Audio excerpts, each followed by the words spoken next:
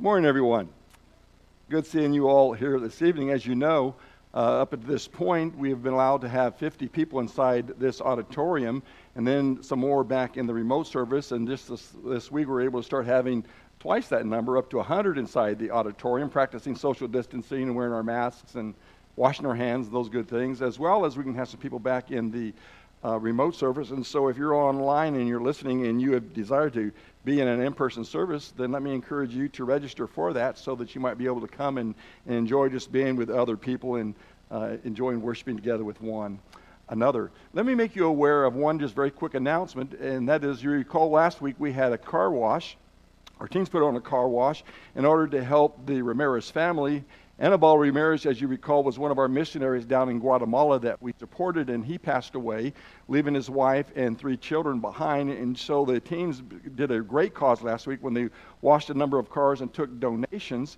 If you were not able to participate in that and would like to do so, you might still have an opportunity to give a donation to that cause there. And if you could do that today, because I think they're going to try to send a check out tomorrow in their direction. So anyway, make sure you take opportunity if you'd like to take part in that. In the month of January, almost every year in Nashville, Tennessee, over 4,000 coaches from the Little League all the way up to Major League Baseball, they come together for a 2-day convention at the Opryland Hotel, which is also called the Gaylord. While they're there, they learn all kinds of things about the science of baseball, from bunting to pitching mechanics to hitting philosophies. They talk about how to run bases, how to put together practices. Anything you want to learn about baseball, you can find there. And over 4,000 coaches come to this convention, and they listen to all kinds of speakers. A lot of the speakers talk about the fundamentals of baseball and the deep things of baseball. And then there are some speakers that talk about the game of life. Of the motivational speakers that come there, there's just one person that you see behind me by the name of John Scalinas. John Scalinas was at that time a 78-year-old baseball coach, an incredible person from Cal Poly Pomona. And he would come and he would speak, and he was always a crowd favorite for those individuals. Back in 1996, John was invited to come and speak once again. And that day was no exception to the kind of lessons that he was known to bring. He was slated to speak at a 1 p.m. discourse or a 1 p.m. lectureship, at a time when most people, kind of decide to hang out with their friends and get to know each other. But when John Scalinos was heard that he was going to be speaking that day, it was a packed crowd. It was completely just filled up with all the coaches that were there. And as John Scalinas, 8 years old, began to shuffle out onto the stage, over 4,000 men stood up in an ovation for this fellow. He was wearing a dark polyester pants. He was wearing a light blue shirt, and around his neck was hung a string, and attached to the string was a home plate, a stark white home plate. It was filled to capacity. They were ready to hear what he had to say as he talked about the motivation of life that he had learned in the 78 years of his life. After speaking for about 25 minutes without ever mentioning the home plate that was hanging around his neck, he noticed out in the audience that people began to snicker, the coaches were, and laugh. And he thought to himself, they're probably wondering what I'm doing with this plate hanging around my neck. And so he asked them, he says, I suppose you guys are all wondering why I'm up here with this baseball plate or this home plate hanging around my neck. I assure you that I'm not crazy. I didn't escape from Camarillo State Hospital. I know exactly what I am doing, and so what I've come to do is I want to speak to you baseball people about the important things of life. I want to talk to you about baseball, but I want to talk to you about the things that I've learned in life, what I've learned about home plate in 78 years. And then he began by speaking to him, by asking, he goes, are there any Little League coaches in here? And a lot of hands went up. And he says to the Little League baseball coaches, he asked him, he says, how wide is home plate? And they kind of looked at one another, and more than an answer, it was more like put forth as a question, like 17 inches? He goes, that's right. It's 17 inches wide. Are there any Babe Ruth coaches in here? More hands went up in there. He goes, how wide is home plate? And they said, it's 17 inches. He goes, correct. Are there any high school coaches in here? Hands went up. How wide is home plate? And they said, 17 inches. Absolutely. Are there any collegiate coaches in here? A lot of hands went up then. I mean, lots of hands. He goes, how wide is home plate at the collegiate level? And they said, 17 inches. Do I have any Major League Baseball coaches in here? Some more hands went up. He goes, in the Major League game of baseball, how wide is home plate? And they all said 17 inches. And then he bellowed out in a very loud voice, 17 inches. That is the width of home plate. And then he paused for a few moments. And he said to those guys there, 17 inches. You Major League coaches, he goes, what do you do with a player or a pitcher who is not able to throw the ball over 17 inches of plate? What do you do with them? And then he paused and he said, you send them to Pocatello, which is the end of the line in a baseball career. Everyone laughed. He thought that was so funny. But then he says, what we don't say is we don't say, okay, Jimmy, I know it's hard to throw the ball over the plate, but listen, we can widen it 18 inches. And if you can't hit 18 inches, we can widen it to 19 inches and 20 inches. And if you're trying really hard and you're not able to hit those 20 inches, well, then we'll just widen it to 25 inches. And then he paused. And all of a sudden, they went from being snickering and laughing to getting really serious. And then he said to them, as he took the home plate and turned away from the crowd, he drew something on it with a Sharpie or a magic marker, and when he turned around, the plate was upside down, and on it were a door and some windows drawn on it, a house. And he said to them, this is the problem in our homes today. With our marriages, with the way we parent our kids, with our discipline, we don't teach accountability to our kids, and there's no consequences for failing to meet standards. We widen the plate. And then he pointed to the top of the home plate and he drew an American flag. And then he said, this is the problem in our schools today. The quality of our education is going downhill fast, and teachers have been stripped of the tools they need to be successful and to educate and discipline our young people. We are following others. We are allowing others to widen home plate. Where is that getting us? More silence. He took his Sharpie out and he drew now a flag in place of the flag, a cross, and said, this is the problem in the church, where powerful people in possessions of authority have taken advantage of young children only to have such atrocity swept under the rug for years. Our church leaders are widening home plate. And even in baseball, we widen the plate. Coaches, what do you do if your best player is constantly late for practice? What if the rules are that you forbid facial hair and they come with unshaven faces, or they get caught drinking? What do we do with those players?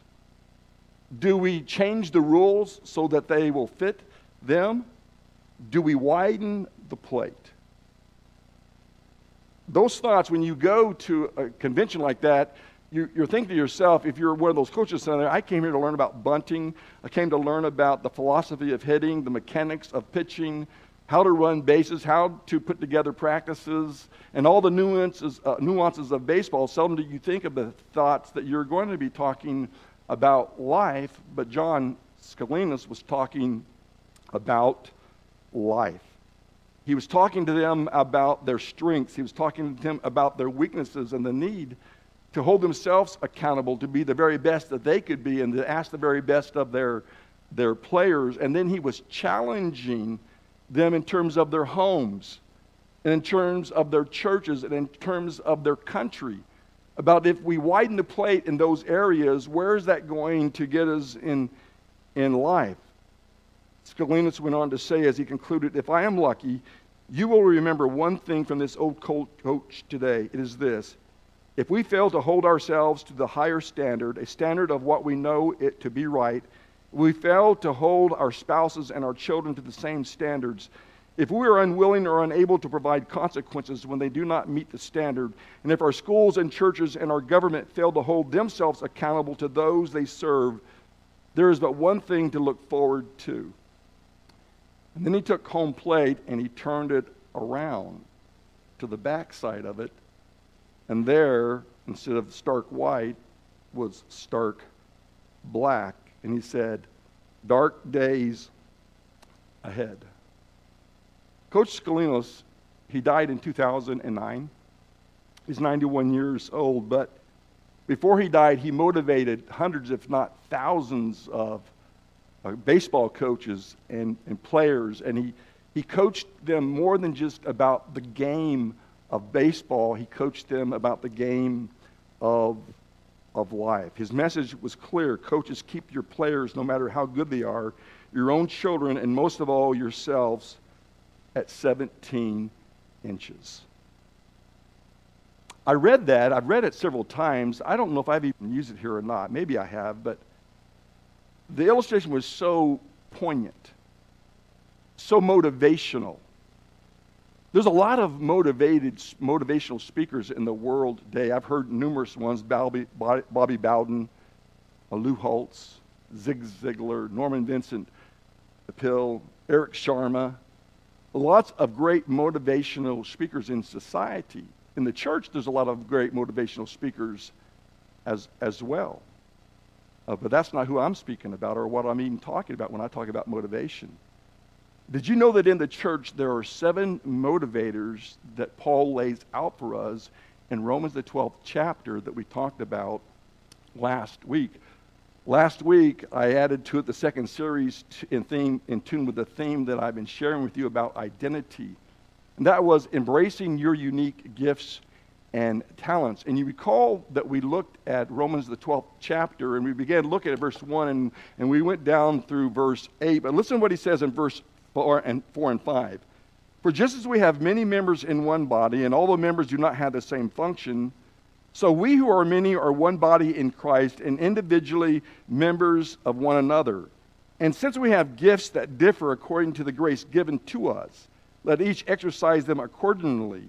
And then he goes on and he lays out the 7 gifts that are there. And what he is saying there is that the church is not just a bunch of people who come to a church building and rattle around bumping into one another, but what he's saying is the church is like the human body that has a lot of members that make up that body, and those members are all dependent upon one another to perform the function that God has made the body to perform in. If the body wants to be healthy, if the body wants to have vitality, then it must be that the body works together in harmony with one another. And his analogy is that when you talk about the church, that is necessary as well, that we work together. And so beginning this morning, we're going to talk a little about gifts and talents that motivate. Before we get into talking about the gifts and talents that motivate, and we begin to dig down and drill down into these 7 gifts that are there, I wanted to lay some foundation or some groundwork about this idea of gifts. Because when you look at Romans the 12th chapter, what you'll discover when it comes down to gifts is that every believer has at least one gift. The gifts that are given, they're different. We're not all the same in terms of our giftedness or our talents. And that thirdly, we are to exercise our gifts or our talents for the common good or for the benefit of all. But to do that, we need to understand what the gifts are about. So let me talk to you for a good majority of our time this morning about gifts of the New Testament, because there are a number of lists that are given in the Scriptures, but when you look at those lists, people get really confused about what they are. Are they spiritual gifts? Are they natural gifts? What are the gifts that are talking about? And in the New Testament, there are at least 4 lists of gifts that you're able to identify. The first one is found over in Ephesians, the 4th chapter, beginning in verse 8, where it says, after Jesus had ascended on high, he, it says, gave gifts to men. And in verse 11, he says that he gave some as apostles, some as prophets, some as evangelists, pastors, and teachers. Verse 12 says, for the equipping of the saints for the work of service. And then he goes on to talk about the maturing of the body. And so I call this list here gifts of leadership that the Lord gave for the purpose of equipping and maturing the church so that each member takes its rightful place in the building up of the body of Christ, that he ends in verse 16 says in love. So the work of those are to do that. However, when you look at the four gifts that are behind me, two of them no longer exist and two today remain. The apostles as a gift, that went away, except that which is preserved within the scriptures, but that position went away with their deaths. And the prophets, they went away with the miraculous. Those who had new information coming down the pike to them, because in those days, at the beginning of the church, they didn't have Bibles as you have sitting in your laps, which means the two that remain would be evangelists, those who are proclaiming the good news or a good message or a well message, and then, of course, pastor teachers that you know basically in the church as elders. Then there's the gifts that we just talked about, that I've been talking to you about in Romans, the 12th chapter, verses 6 through 8, and there behind me you can see what those 7 gifts are. These are the gifts that motivate. In fact, a lot of scholars call them the motivational gifts that have been divinely handed down by God's grace and are to be used for the benefit of the body. Then there's a very small list found over in 1 Peter, the 4th chapter, verses 10 and 11. And like the gifts of Romans, these contextually seem to be divinely handed out gifts by God's grace for the purpose of serving and ministering to one another.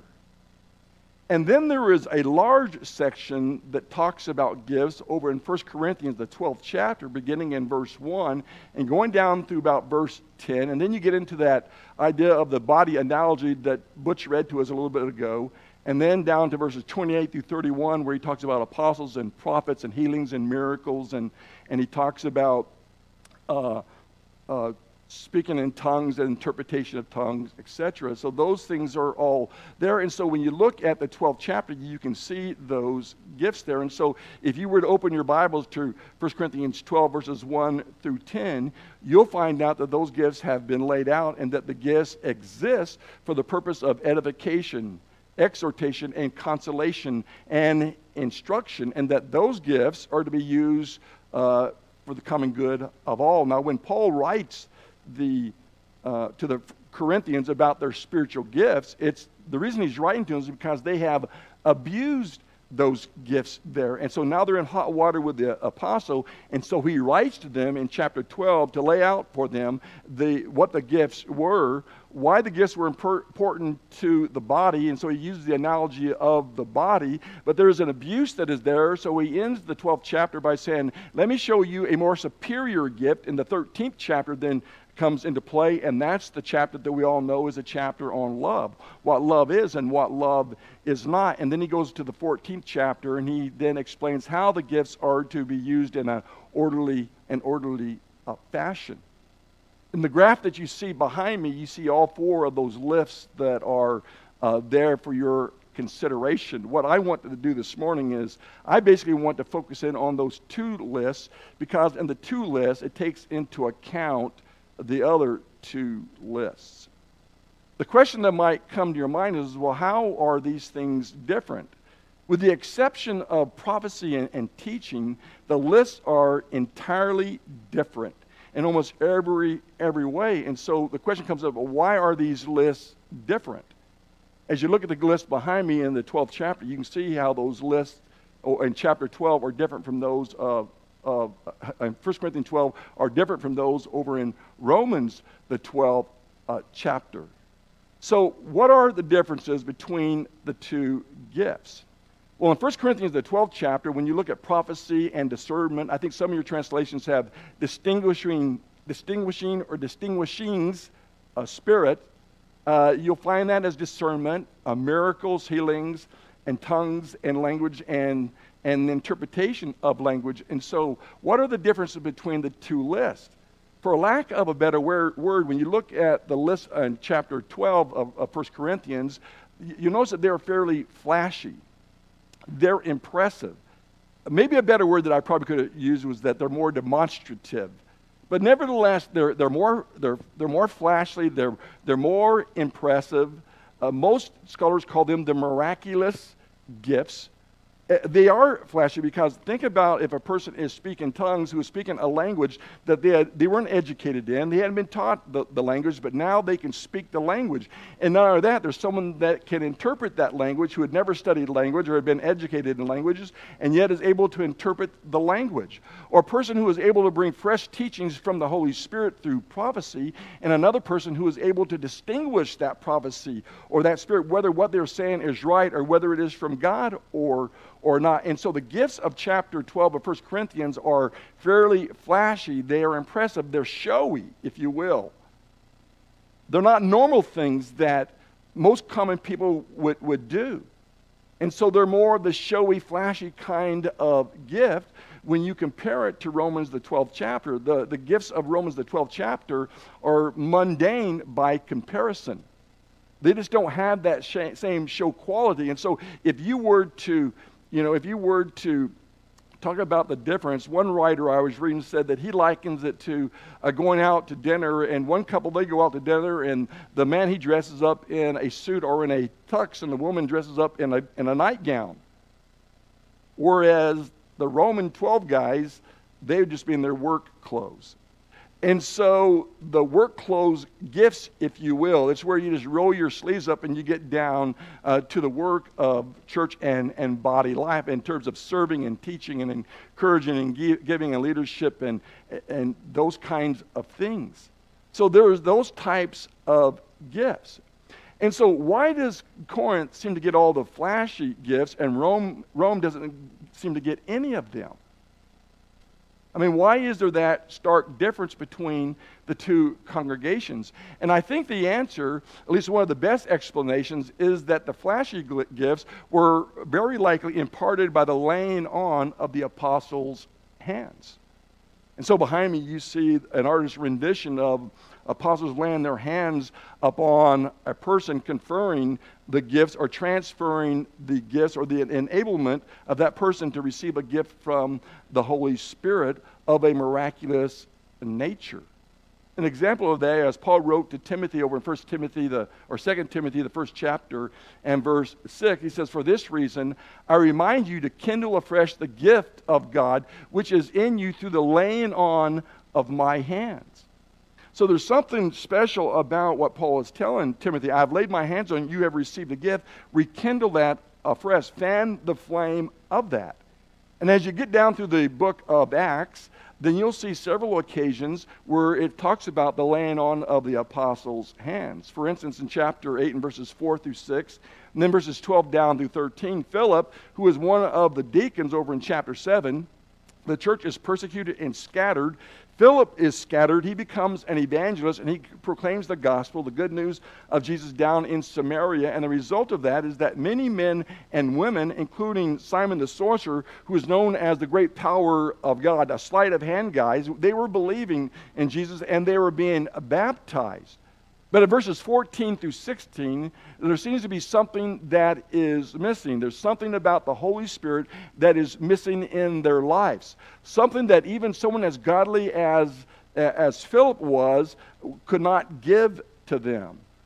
And so news came to Jerusalem about the conversions that were taking place in Samaria, and they decided to send down to Samaria Peter and John, who were two apostles, and when they came, they were laying hands on them, and something powerful and mystifying begins to happen to them as the Holy Spirit comes upon them. Let me just ask you to go back to Acts, the 8th chapter, and just notice what he is saying here, beginning in verse 14. Now, when the apostles in Jerusalem heard that Samaria had received the word of God, they sent Peter and John, who came down and prayed for them that they might receive the Holy Spirit, for he had not yet fallen upon any of them. They had simply been baptized in the name of the Lord Jesus. Then they began laying their hands on them, and they were receiving the Holy Spirit. Now, when Simon, who was the sorcerer, saw the Spirit was bestowed through the laying on of the apostles' hands, he offered them money, saying, give this authority to me as well, so that everyone on whom I lay my hands may receive the Holy Spirit. And Peter, he sternly admonishes him. He said to him, may your silver perish with you, because you thought you could obtain the gift of God with money? You have no part or portion in this matter, for your heart is not right with God. Therefore repent of your wickedness of yours, and pray the Lord that, if possible, the intention of your heart may be forgiven. So he receives a stern rebuke for thinking that he could purchase the authority or the ability to lay hands on people and transfer the power of the Holy Spirit into people's life. And so Peter says to him, you have no part or portion in this. It was something that was given only to the apostles.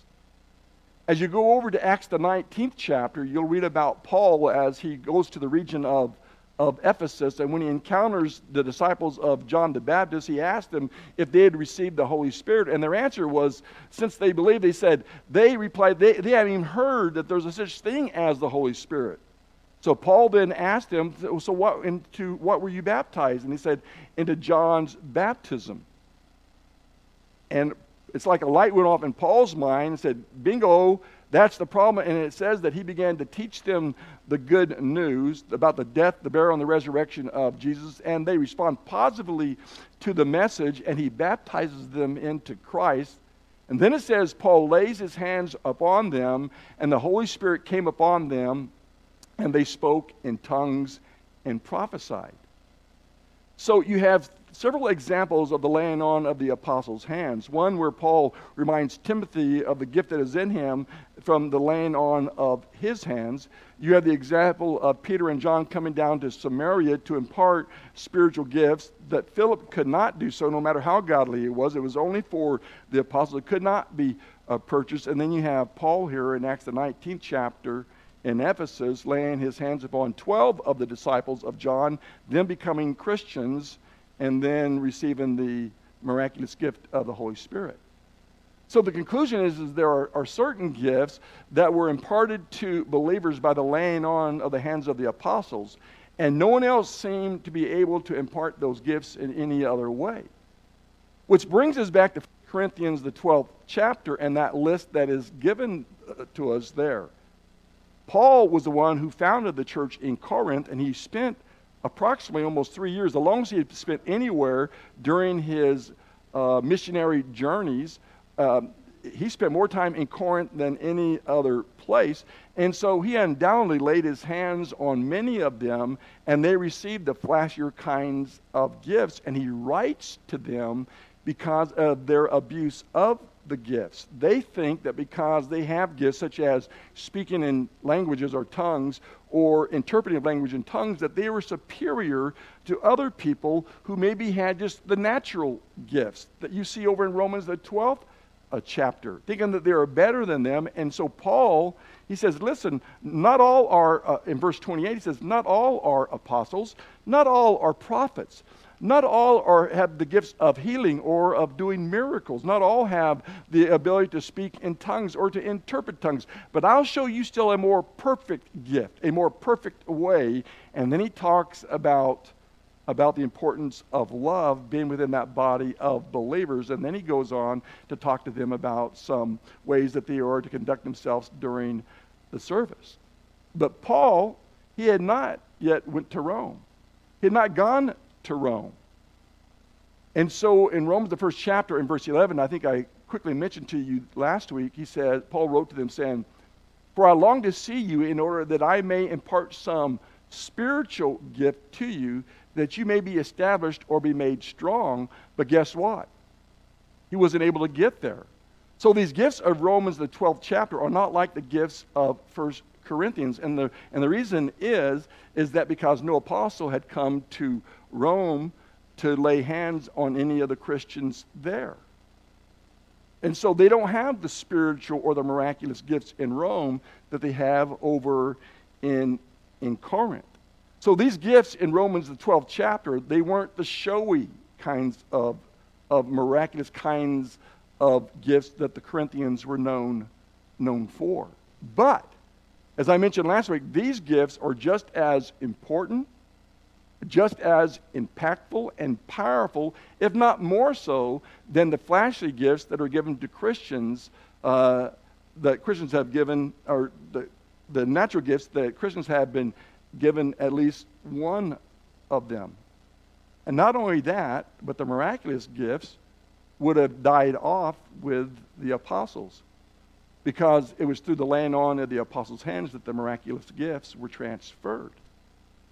So if you just think rationally with me for a moment and think about John, who writes the last book, which is the book of Revelation. He's an old man. If you say that Revelation was written somewhere between 93 to 98 AD, he's an old man, which means it's quite possible that John could have died at the end of the first century or at the very early part of the second century. And it's possible that John may have laid hands on someone during that period of time, which would result in there would be one generation of people past the life of the last apostle John who may have had some kind of miraculous or spiritual gift, such as prophecy probably would be the most important one of all of them, and then they would have died. And when that generation dies with that gift with them, and no one to lay hands to transfer, the miraculous age would come to an end. But by that time, the Word of God will be firmly established in the world. Because the miraculous gifts, they were given for the purpose of edification, exhortation, encouragement, consolation, and instruction for the common good of all. It was to mature an infant church who did not have Bibles like you do sitting in their laps. They have 21 books. There are four of the Gospels, and then the epistles, the prison epistles, and the general epistles and Revelation. You have those books that are coming down the line. It will take some time for them to collect and canonize or bring them into rule, bring them to a part. But by I think the second century, 108 AD, I think 15 of them have been canonized or brought together. By 115 AD, 22 of them are brought together. By 170 AD, then 70 years of John's life, it will be completely canonized except for Hebrews, 1st, 2nd, and 3rd John. And by you get to the beginning of the 4th century, I think 325 AD, you'll have all the books canonized, all the books brought together in a collection and recognized as the Word of God. Hence, there would be no need for the miraculous age. But these 7 gifts of Romans 12 would exist today since they were not dependent upon apostolic transference. They are in every church that belongs to Christ. Every believer has at least one of these gifts, and some more than one. So let me very quickly talk to you a little bit about the gifts and talents that motivate.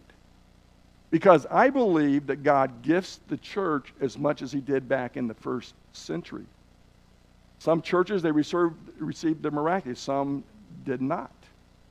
But eventually, Paul would get to Rome, and others would get to Rome, and they would have apostolic authority teaching them face to face. So let me talk to you about the motivational gifts of Romans, the 12th chapter. I believe that God places within us the passion, or, if you will, the drive within a person to exercise these gifts, unless we quench them, or we neglect them, or we just ignore them. That's possible. God is not going to make any of us use our gifts or our talents. He's just not going to.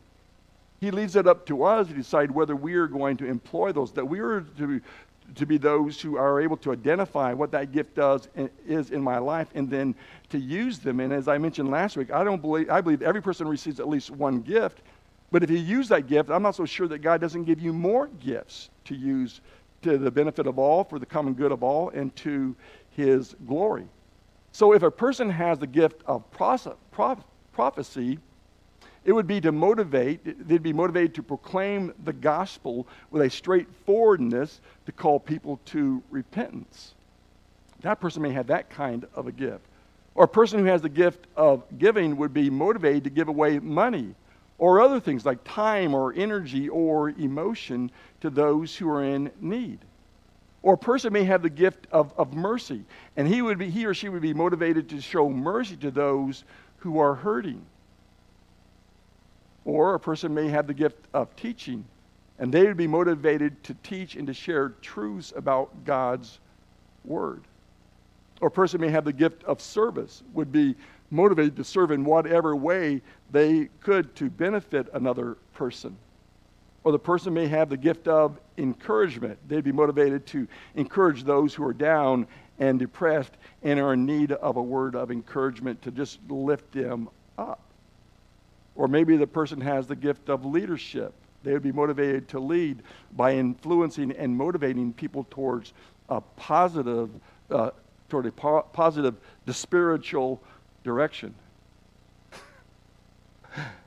So those are the gifts that you see there. Patty's going, what's the joke there? I don't get the joke. Well, I misspelled spiritual with a D there. I saw Patty going, what's he talking about? What's that? Is he crazy? So here's the conclusion of the lesson, and it's this. As Christians, we're expected to spiritually hit 17 inches with our gifts and talents.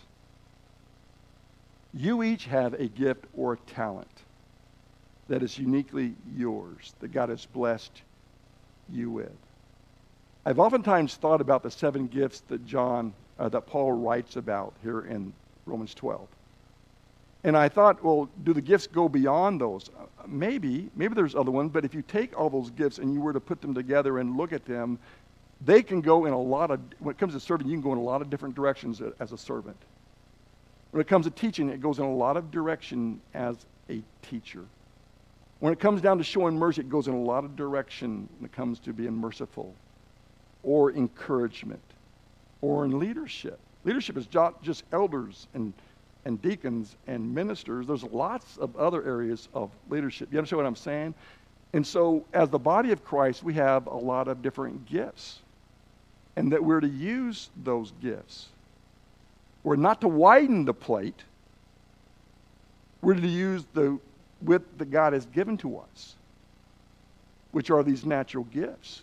And then we are to use them for the benefit of all, to the building up of the body of Christ, to giving God glory. And so as you think about these gifts in the coming weeks, and I begin to drill down and dig down into those gifts there, I want you to be thinking about, what is my gift? And if I do have this gift, am I using it? Am I hitting the 17 inches?